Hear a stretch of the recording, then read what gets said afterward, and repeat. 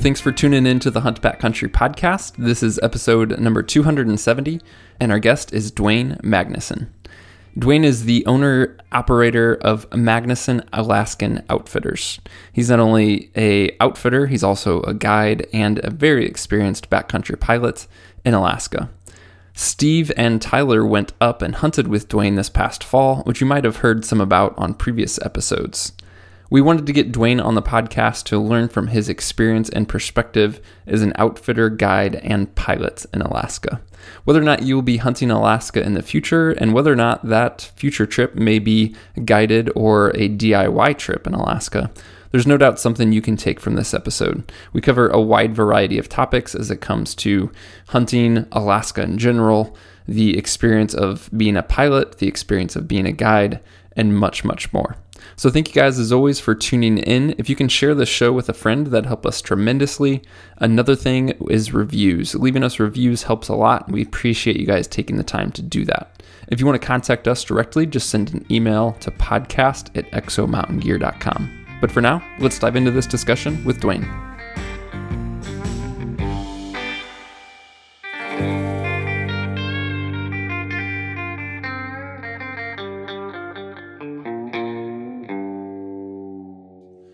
Well, Dwayne, it's good to have you on here, man. I'm excited to chat. And Steve, this is a connection you have from your sheep hunt this past fall, right? Yeah. So got the honor of hanging out and hunting with Dwayne with Tyler and I sheep hunt. He was our guide, and he's the guide outfitter. And man, we just had an absolute blast. It was, it was my first guided hunt, and I just didn't know what to expect. Right? You just don't know who the guide's going to be and their personalities. And hunting with Dwayne was like, just hunting with like somebody, a really good friend of yours that you've known forever. So it was fun to really have that experience. Yeah. And Dwayne was just a freaking mountain goat. Had no stop in him. There was never not like, let's go look over that peak. So it's always fun to hunt with somebody that has that mentality and super, super positive, right? Like always like, oh, there's going to be a ram over the next hill, So yeah, I had a blast hunting with you, Dwayne. Yeah, likewise. Well, that's cool. Yeah, we'll get into that hunt and kind of some more guiding outfitting stuff. Just to kick things off, Dwayne, go ahead and give anything you want to share for context for listeners to get to know you. Just kind of a brief introduction. My name is Dwayne Magnusson. I own Magnusson Alaskan Outfitters. My wife and I have two little kids, a 7-year-old boy and a 2.5-year-old little girl. We own and operate, and my brother is a big help as well. He's been giving me all sorts of business advice and running a lot of social media stuff kind of for me because that's not really my forte. But I kind of got into the guiding back in 2003. I've always been into hunting and fishing and being outside. And like I said, I grew up in Western Washington. That's where all my family's from. And, but Alaska was kind of always, my dad was a commercial fisherman. And so he would bring me back postcards and, tell me stories about Alaska. And so I always wanted to go up there. And in 2003, I finally made that move after graduating university, the degree. And I got all my pilot ratings and went up there to look for a job flying airplanes. And I found both, flying airplanes and became a guide. Yeah. So you fly commercial for Alaska Airlines? I do, yeah. Yeah. What, man, there's so many questions already. No, let's just start here because I'm super curious about this. Becoming an outfitter. So it's one thing to be, a guide who's working for an outfitter. You, as you said, are owner operator, you're guide and outfitter.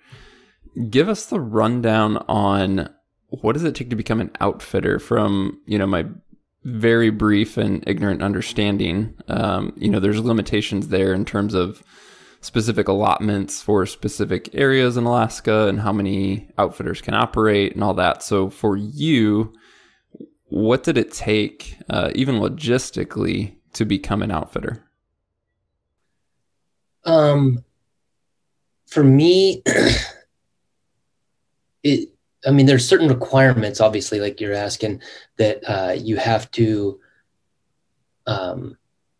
fulfill to be able to get the license. First, you have to, the first couple of years I started packing for an outfitter, and it was a lot of fun. I really enjoyed the hunts and the whole thing, the flying the small planes out in the middle of nowhere. And it's just it's always an adventure. You're always checking out new,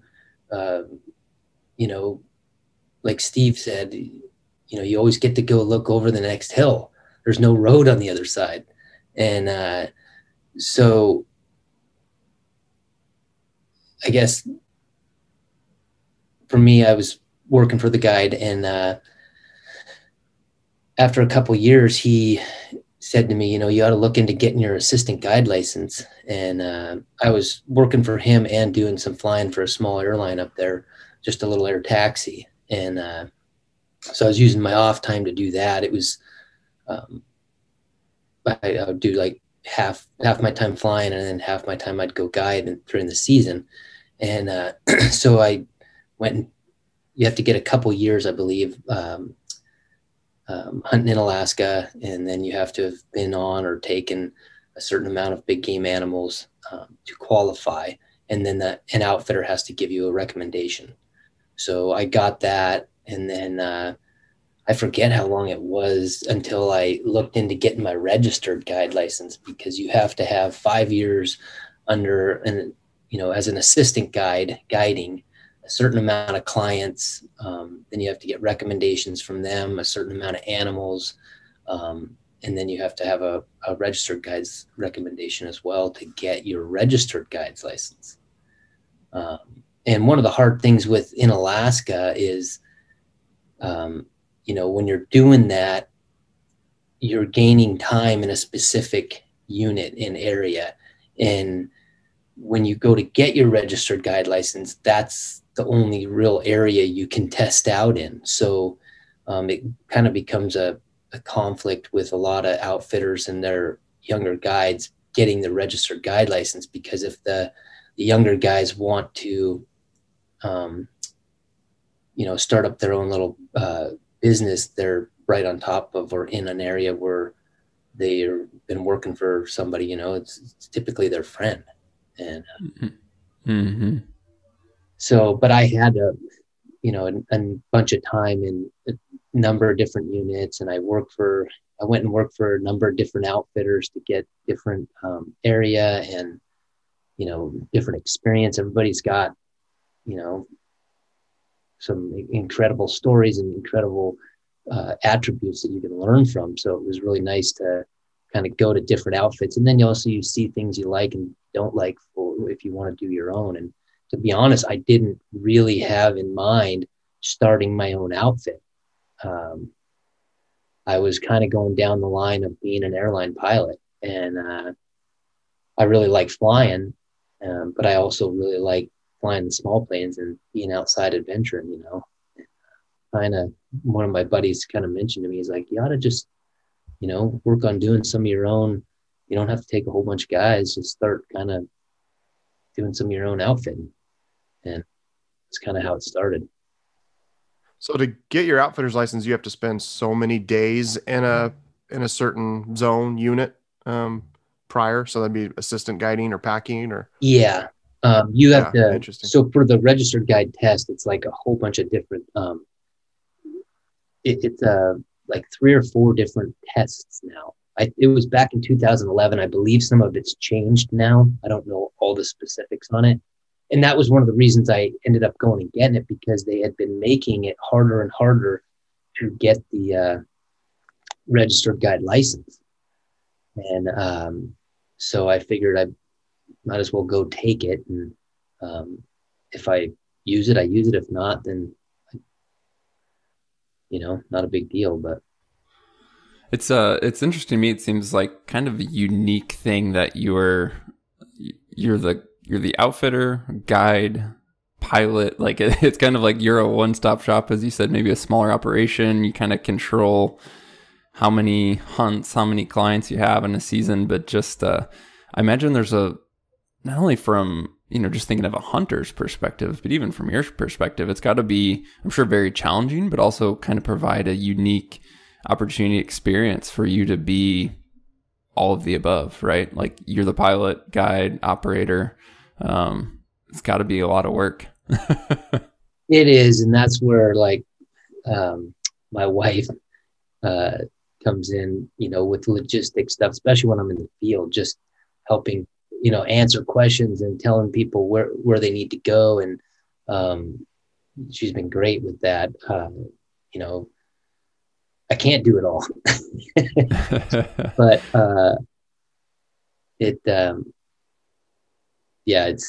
it's nice to have people around you that can, help you out and pick you up when you need it.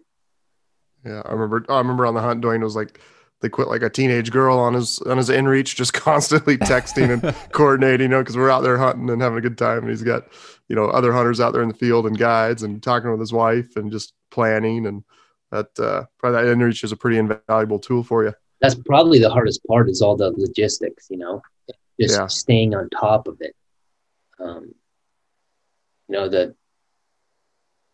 The logistics, I guess, would be the hardest part, and keeping all the parts moving while you're still trying to do the other stuff. Right. Yeah. And I haven't done a guided hunt, but just from like even our caribou hunt, which we used to air taxi service, like from the hunter's perspective, communication is so helpful and just reassuring. And, I know it's difficult, especially in your situation where you're trying to do it all, but just going, to do what you can to not only manage logistics, but also kind of communicate changes and all that and staying in touch with hunters, that goes such a long way and is so important. Yeah, it does. With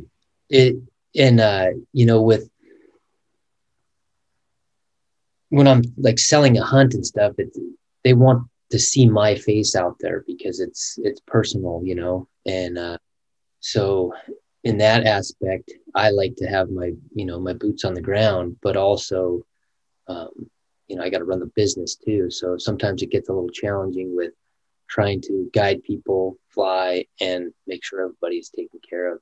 Sometimes I just got to let some of my guys take care of the work and me take care of all them, Right. Yeah.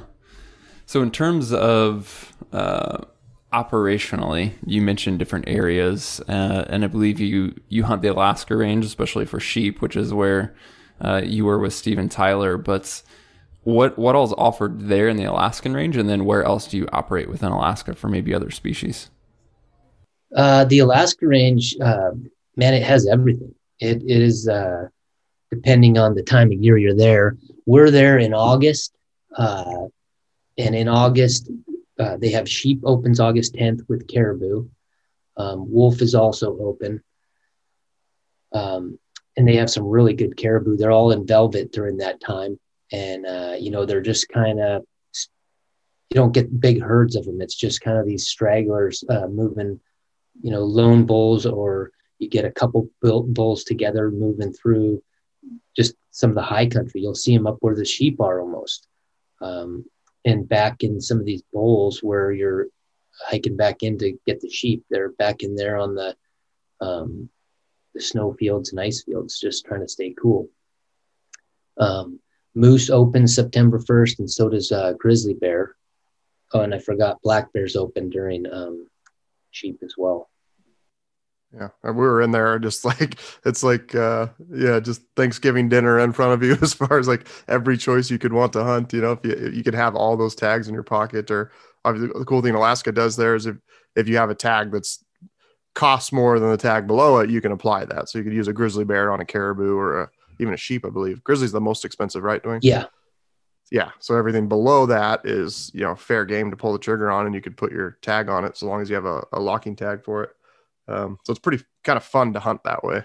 And that, I think, Dwayne, you kind of told some stories where guys end up, they've got a sheep tag, but then all of a sudden, 4 days into the hunt, it gets pretty difficult, and there's a nice big caribou bull standing there, and a lot of guys are pretty tempted to pull that trigger. Yeah, they are. I'm curious on that. Are guys tempted because obviously the opportunity's there, right? Like you see the bull and it's still a majestic, awesome animal. It would be so hard for me to give up on a sheep. is a factor there the difficulty of the sheep hunt, and guys are like, I could just tag out on this nice bull and like save myself from work and misery? Is that part of it in some cases? Yeah, for sure. That's part of it.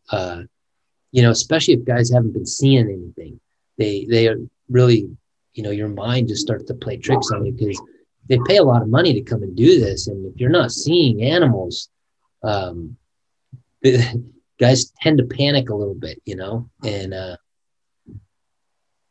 so, you know, they have something that's pretty tempting walk in front of them. It's hard. And, you know, they've been busting their butt too to get to where they're at.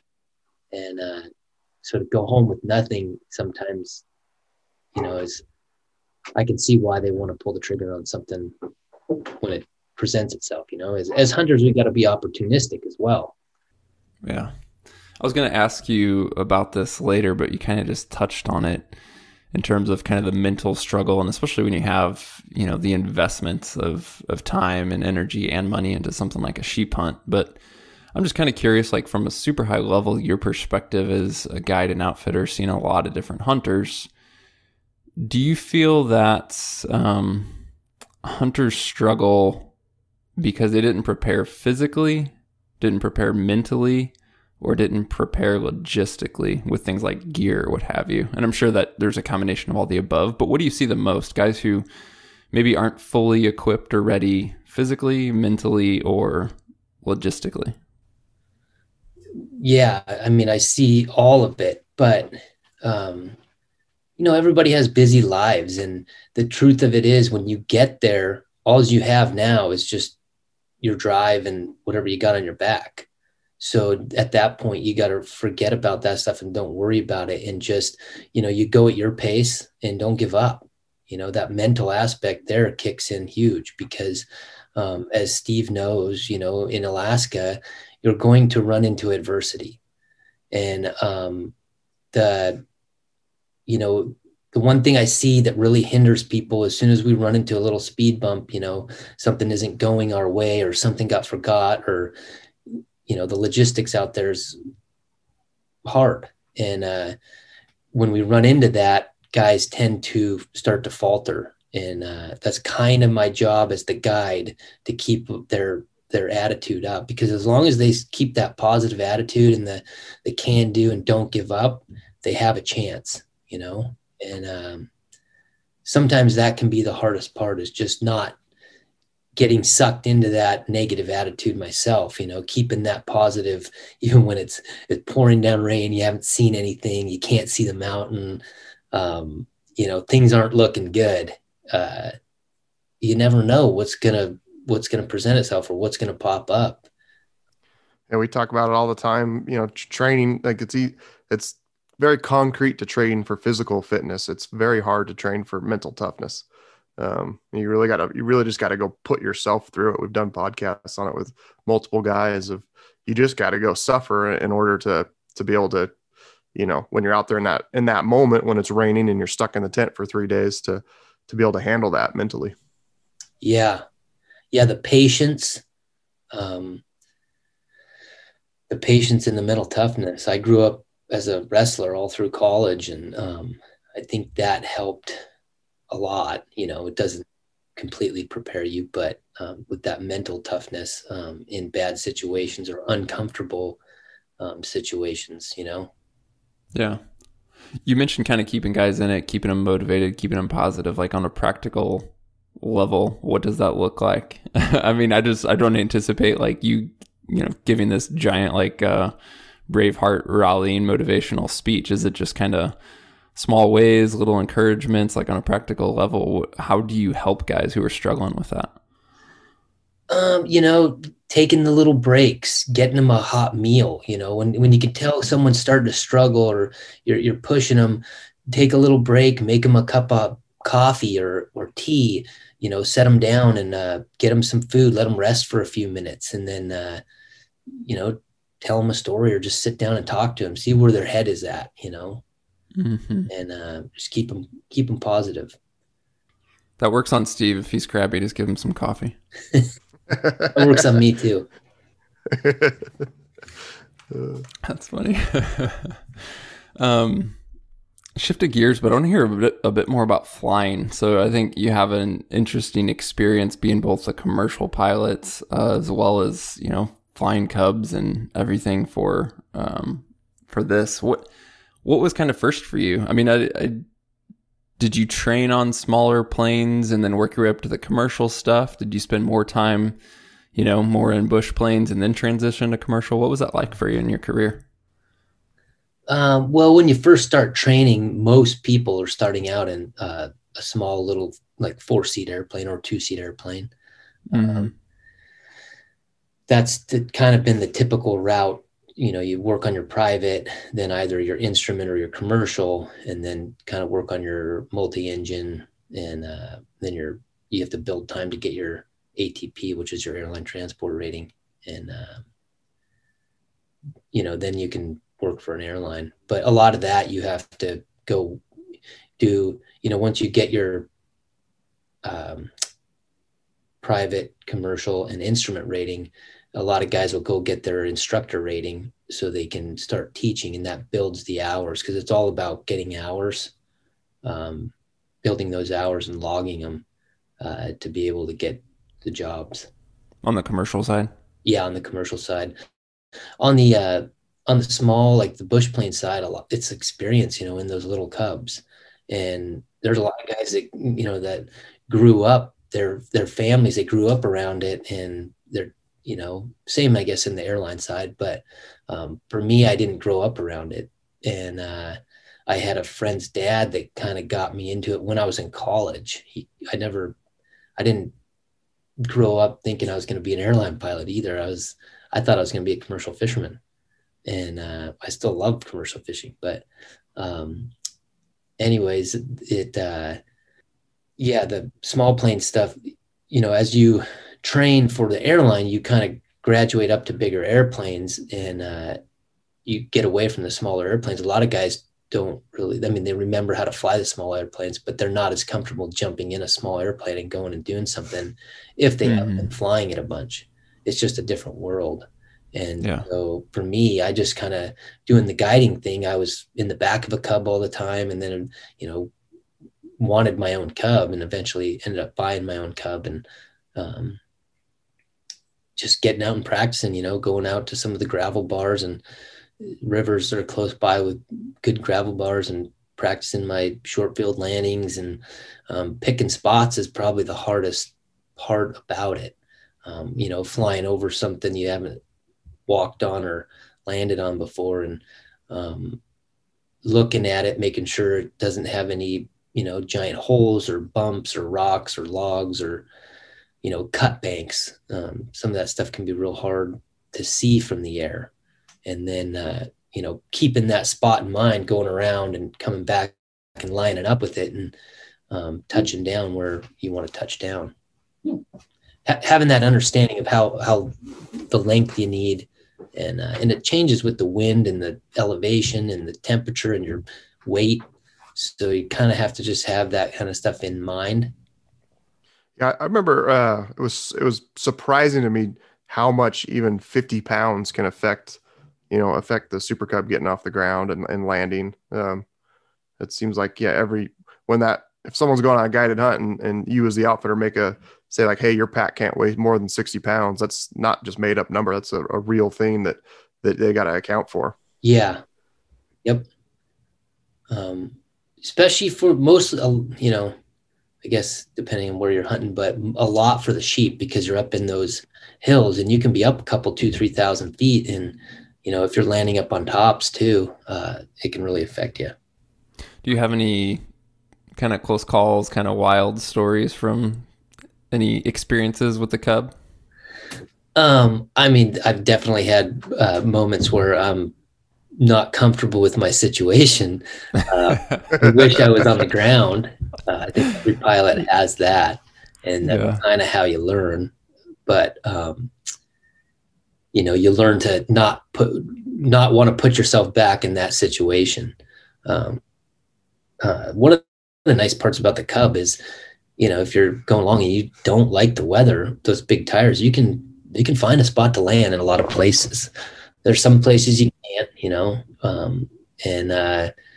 you stick to area that you can, you start running into trouble or you need fuel, put it down. And I always keep a little, basically like a camp in the back of my plane, just a lightweight little bit of mountain house or, some freeze dried food, my sleeping bag, something to cover me. And those moments, those are mostly brought upon by conditions. Is that primarily like wind? Both. It can be both, wind and or the visibility coming down, getting stuck in that kind of stuff. It's not fun trying to make your way around and when it's soupy out, it's always better to put it down and just wait it out. This was probably nothing for like some of your experiences, but speaking of visibility, when we were in Kodiak, Steve, we took off from Kodiak, Dwayne, and we were flying around to Larsen Bay, and the pilot, like when we took off, I mean, it was pretty crappy visibility, and he told us, he's like, well, normally we go up and over, the island essentially, and through some mountain passes, but he's like, we don't have any visibility, so we're just gonna like hug the shoreline and literally fly around the island. And that's pretty much what he was doing. He didn't have visibility, and it was just kind of hugging shore and staying low, and it was pretty intense for me, at least, being kind of like a limited experience with that thing. Yeah, you can't see crap. I remember that's probably the scariest I've been in a plane, because I think Mike was taking a photo and the pilot was like, "Don't take any photos. Like, stop." Like, just like he didn't want any distractions. The guy in the back seat kind of moving around. Yeah, that was a fun experience. So, Dwayne, the origins of the sheep hunt and getting connected with you and Steve going on the hunt with Tyler was Tyler winning this hunt last year, about this time last year at a hunt expo in Salt Lake. I think we kind of talked about that a little bit when it came up, but from your perspective, how does that work for you? Is that just, you're essentially donating that hunt to be raffled off and kind of have the experience, or what does that look like from your perspective as the outfitter? No, they buy the hunt off me, but it's typically at a discounted rate. They've been, Full Curl, those guys have been really good to me. I got in 5 or 6 years ago now. And, the first year, I think they talked to me about, or maybe I talked to one of them, I forget now, but they came back and talked to me and said, "Hey, you interested in working a deal with us on a sheep hunt? Because we want to do a raffle." And at that time, it was kind of hard for me to give a deal, because I'm like trying to make it, there's a lot of expense owning all the stuff and trying to run it.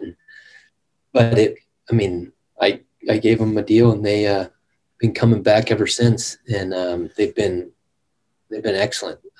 I'm really happy working with those guys, and happy I met them, and hopefully I can keep a good relationship with those guys. Yeah.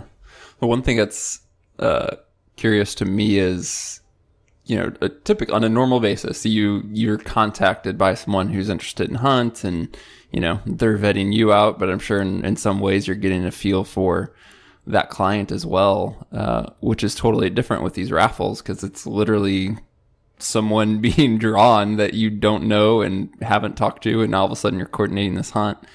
And obviously Tyler was probably not your average client, I'll put it that way. But what has it been like,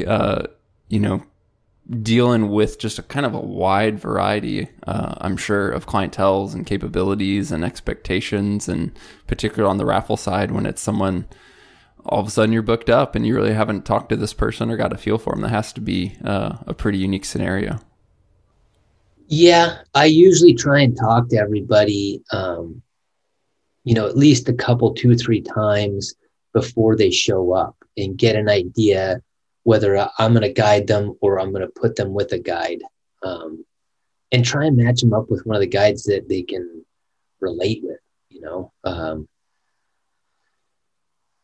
for any of the hunts, I try and do that, just because they're going to be spending so much time with this person. It's important to have that relationship, That's a great point. What goes into that? Is that just kind of on feel on you, just kind of getting to know the person, understanding the personality of your guides, and just kind of trying to see if they're going to mesh well, or is that more I call it strategic on like capabilities, physical, logistics, areas? Because I think that's a very helpful point, even for guys who might be listening to this and in looking at booking a hunt, whether it's sheep or anything else, is just kind of maybe that's something that they ask those questions on, kind of getting a feel for making sure they're paired up with someone that's going to work well with them and for them.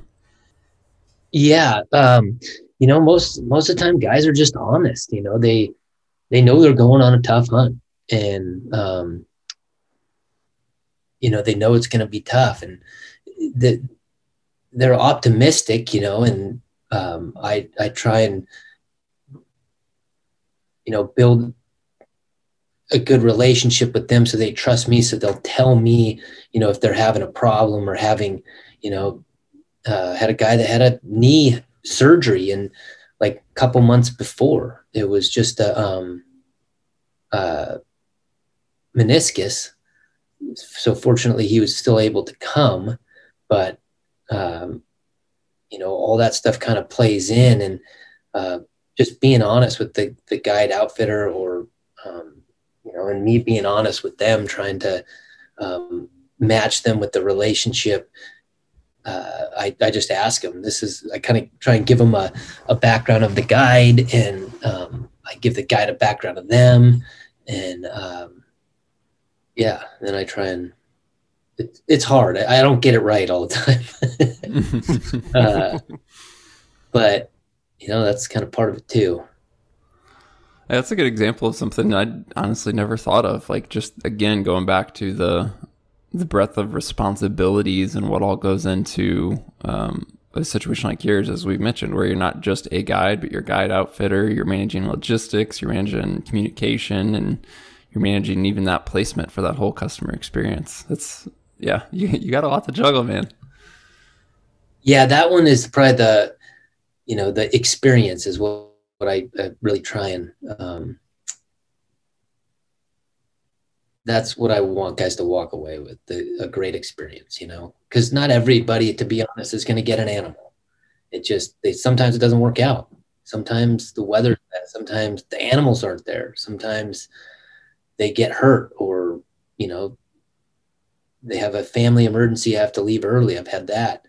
There's just all sorts of things, but just the experience is, it's really important, I think, to try and give them the experience they deserve.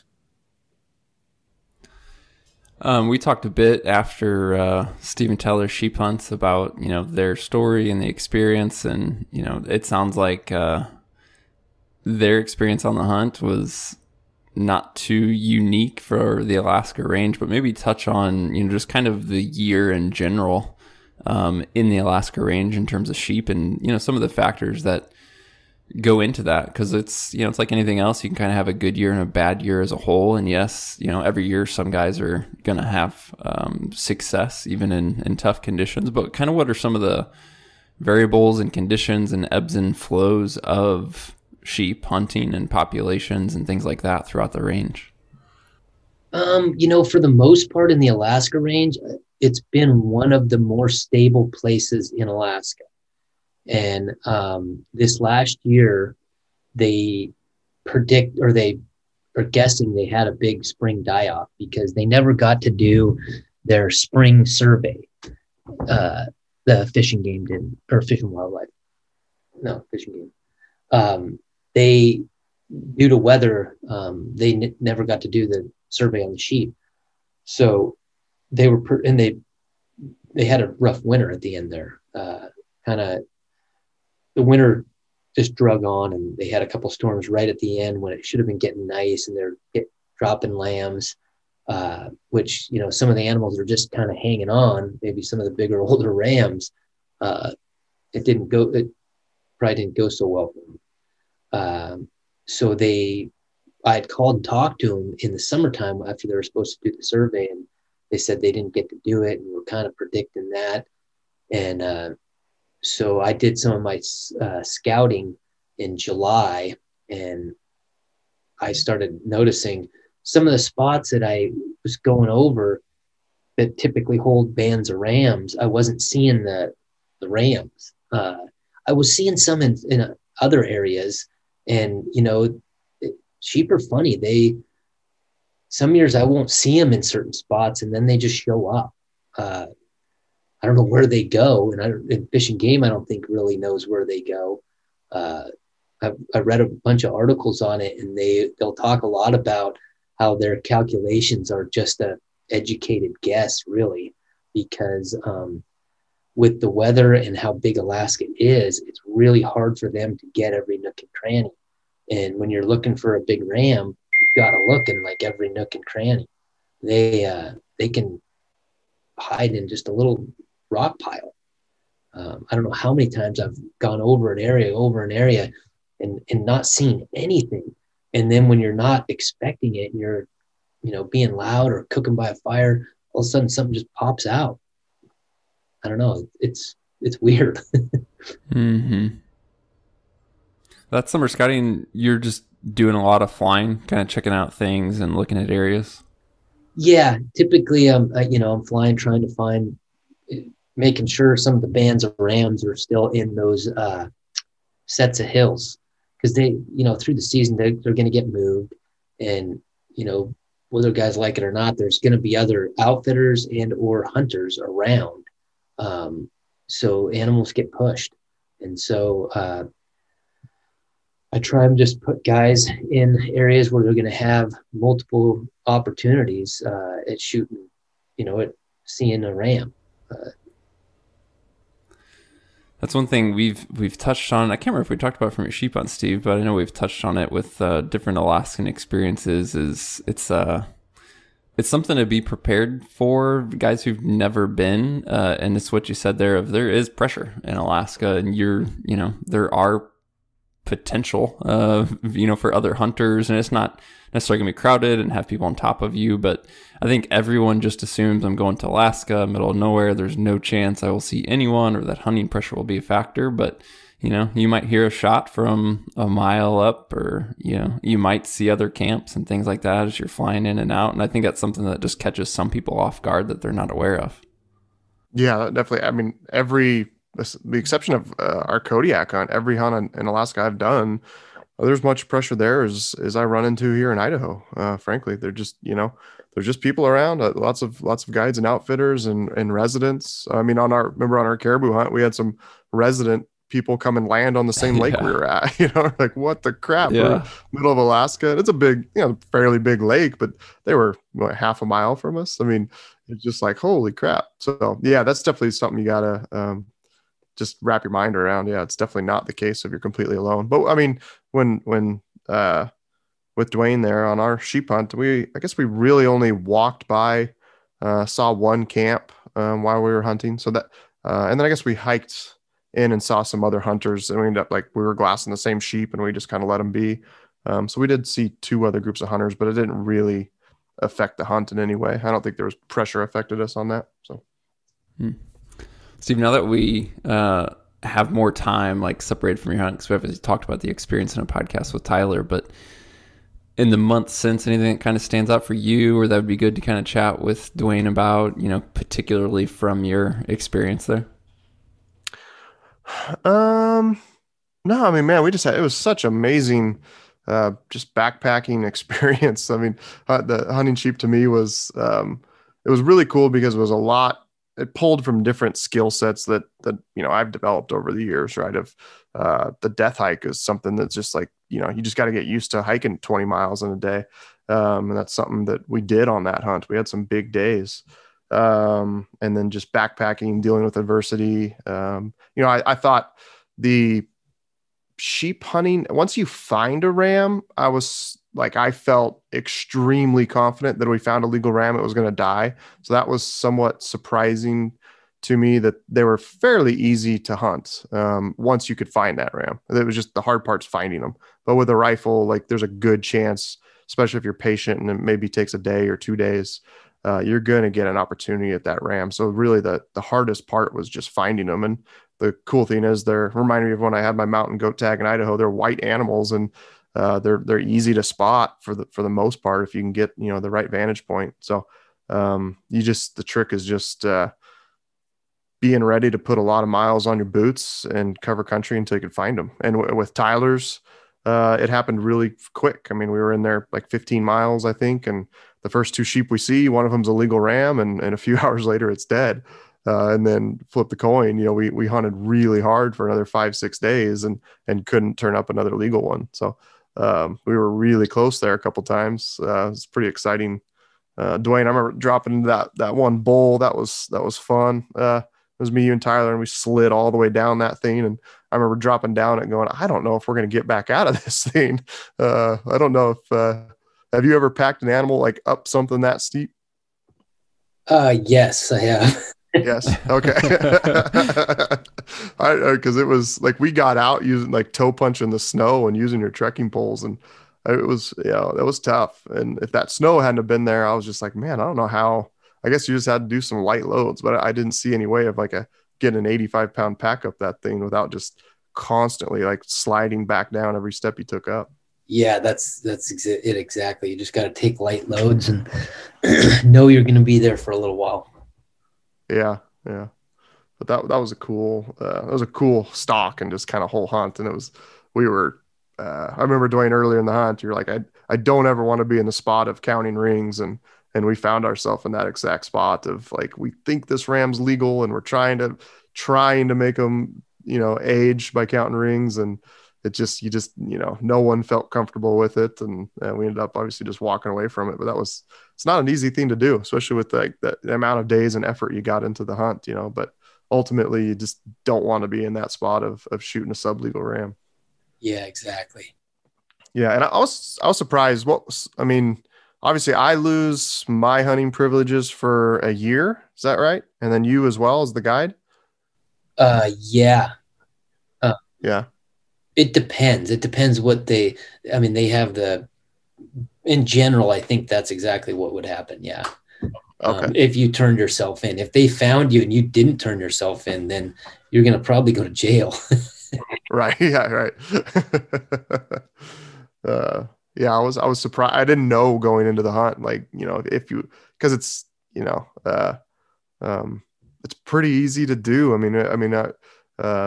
I guess it'd be easy to get caught up in the moment and go, yeah, that ram's legal and pull the trigger, but you really got to analyze them. And the difference between a legal ram and a not legal ram is tough. And Dwayne, you were telling stories of, sheep been killed and they take them in and you're confident they're legal. And then the Fish and Game people are like, I don't know, this is going to be close. And all of a sudden your heart sinks, I can't imagine that happened to Tyler. He literally brought the sheep in. We were all confident it was fully legal, really nice ram. And the first lady at the Fish and Game office was like, ooh, and Tyler's like, what? And then unfortunately some other guy like, oh no, that's a legal ram. The guy could just tell before he did the measurements and stuff. But I was surprised how stiff the penalty is. It's really, it's a big deal. No one wants to lose their license for a full year. So no.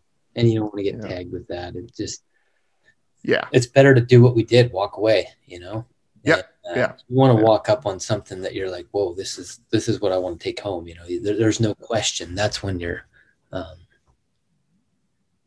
that's when it's nice. But you do have to do the counting of the rings. And even on some of the ones that I'm positive they're full curl, I'm sitting there trying to count the rings too, just to, get a couple in the bag instead of just one, because you need to have the either full curl, 8 years old, or double broomed, broken on both sides. That was another thing that I remember.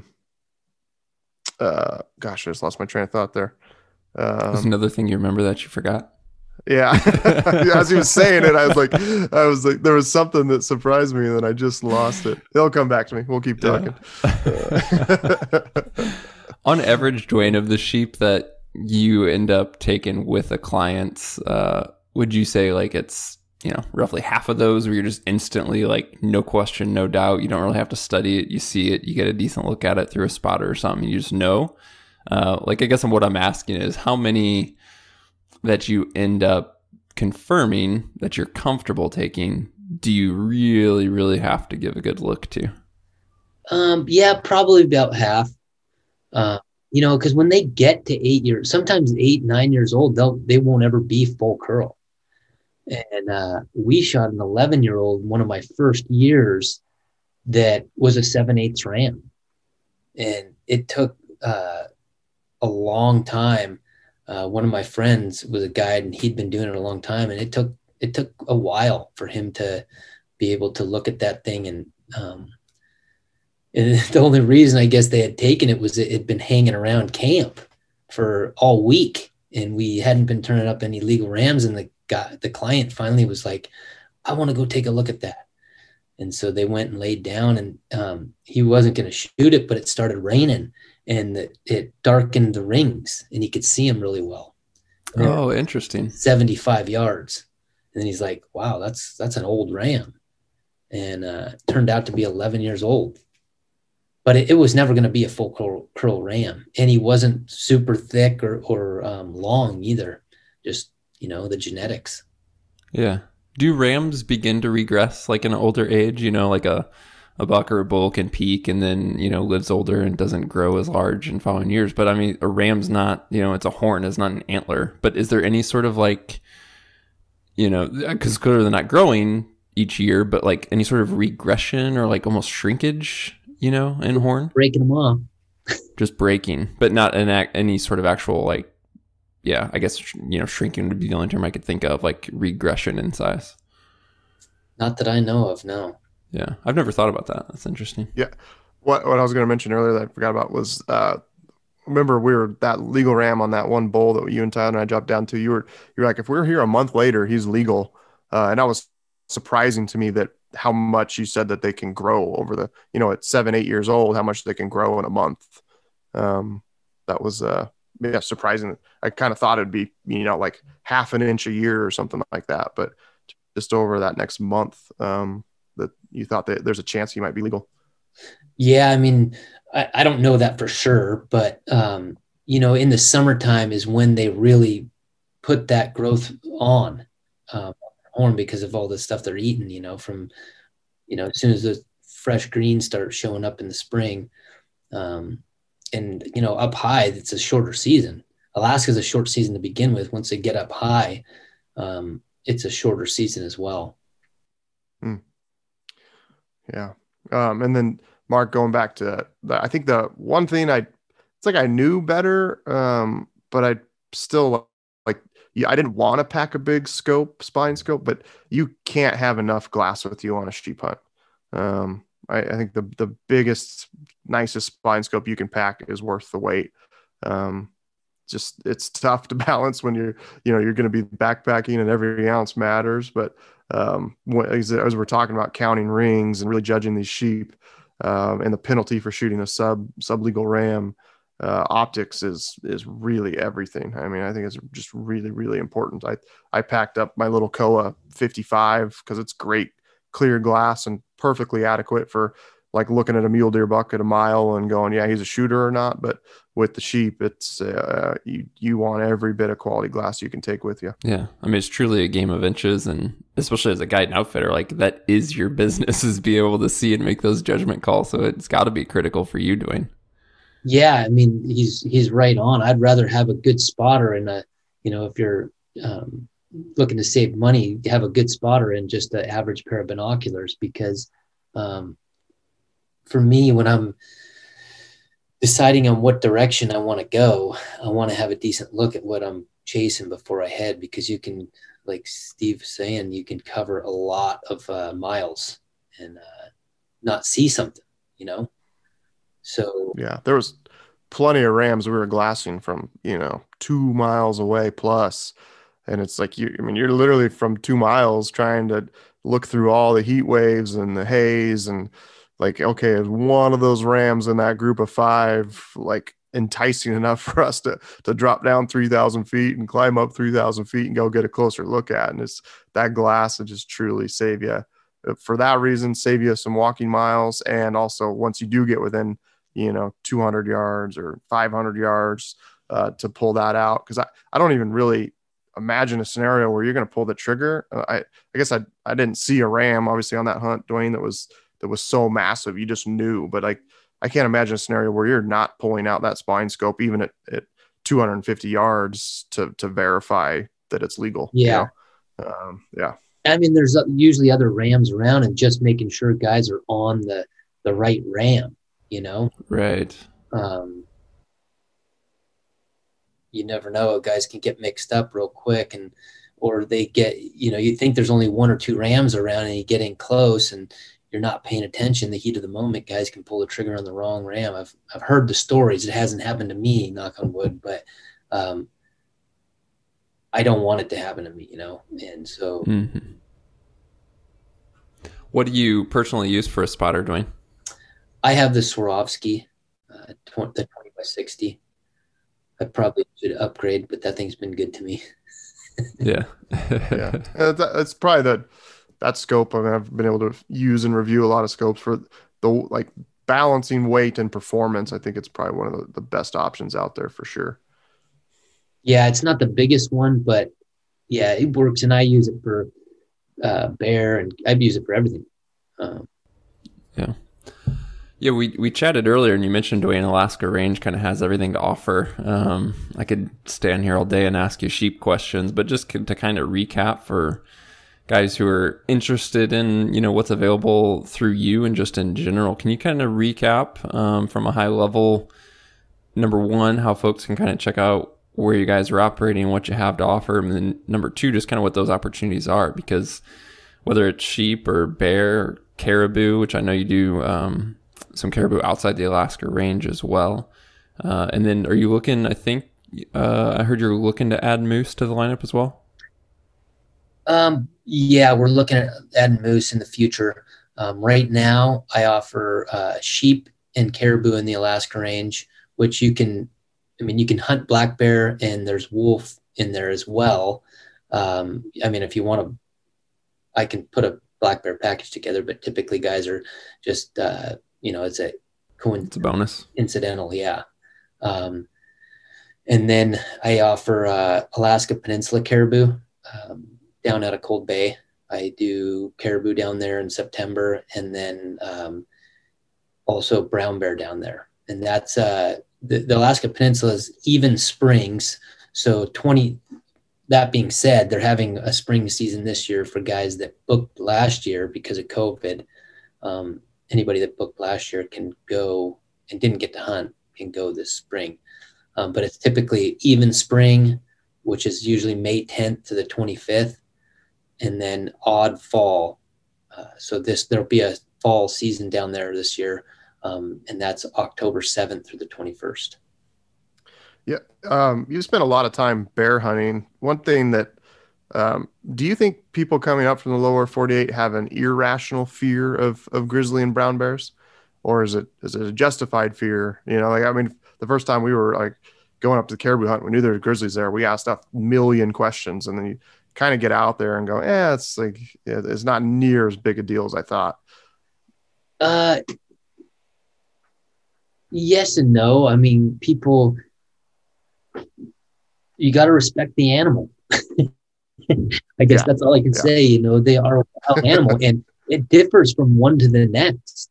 It can differ with the season sometimes, whether they're aggressive or not. But they are a wild animal, so they're unpredictable in a lot of ways. Run into a starving one, their worst fears probably could come true. But if, for the most part, they want to stay away from you as much as you want to stay away from them. Yeah. I think that's to me, that's my, it reminds me sometimes of guys that hunt back east and come out to the west. They're wondering what pistol they need to pack for black bear protection. And to me, as living out here my whole life, it's I don't even pack a pistol. I don't even ever think about it. It's not on my radar at all. And I think I see a little bit of that when, the residents up there absolutely are aware and respect the bears, but it's not, it's a respect. It's not oh my gosh, I'm going to get eaten every time I go out and hunt. just coming from a personal perspective, that's, we thought like, oh, we're going to be walking on eggshells the whole time while we're hunting caribou. Or the first trip to Kodiak, Mark and I, we're asking lots of brown bear questions. And like, just, I think they're there. You need to respect them. You need to pay attention to things, but it's not, there's not a bear hiding around every tree just waiting to eat you. No. And that's it exactly. There's definitely areas that the bears are more aggressive, and you got to be aware of that. And, a lot of that, like a fogneck out of Kodiak, those things, they know, and it's not so much that they're aggressive to the people, but I think they completely associate people with food, because when people show up out on a fogneck, typically they're going fishing or hunting, and follow them around, they're going to get a free meal. So they, out there, it's all draw. So you can't just buy a tag and shoot one. They don't have the fear of the people as much. And you always hear people saying, in Kodiak, when someone shoots a gun, it's like a dinner bell. It really can be, because they know if they hear that, there's someone there, and they're probably shooting at something they can eat.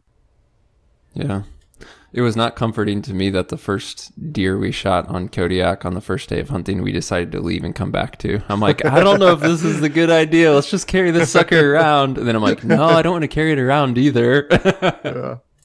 Yeah. We were like, we had talked with Rafe. And then he, it's like, just basically we cut the deer up, moved all the quarters about 100 yards away from the deer and hung it up in a tree, and it was right on the edge of a meadow. I mean, it worked well. We were smart about it, but it's still like, it was against advice of kill it, pack it out, and then hunt the next day. Don't come back to a kill site a few hours later.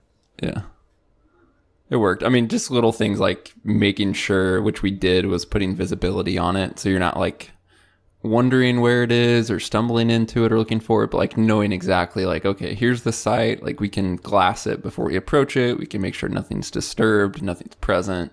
Yeah, we didn't, we took some precaution for sure, but still for being the first one, I was like, I don't know. Yeah. Well, cool. This has been good, Dwayne. Yeah, man, we'll have to chat in the future and all that. But to recap, like, just point folks to how they can get in contact with you or check out your website or whatever's best, if they have questions for you or want to look at hunts. Yeah. So I got a website. It's huntmao.com, and you can get on. We have Instagram and Facebook as well. You can get to the links on there. I got a sheep hunts in August, caribou hunts in September, and some Alaskan Peninsula brown bear hunts in October. So if you have questions, all my info's on there. You can get a hold of me and talk to me personally, and or call Steve.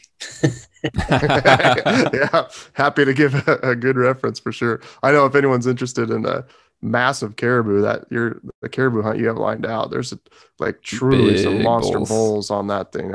Tyler showed me some pictures because he and his wife Callie got to do the hunt after our sheep hunt, and there's seeing and killing some massive bulls out there, which is really cool. So yeah, that's the cool down on that Alaska Peninsula. It's so cool down there. It's different from what you expect hunting caribou. A lot of guys expect to go up like north in the Arctic, but it's a coastal hunt. There's cool stuff on the beach, it's really incredible down there.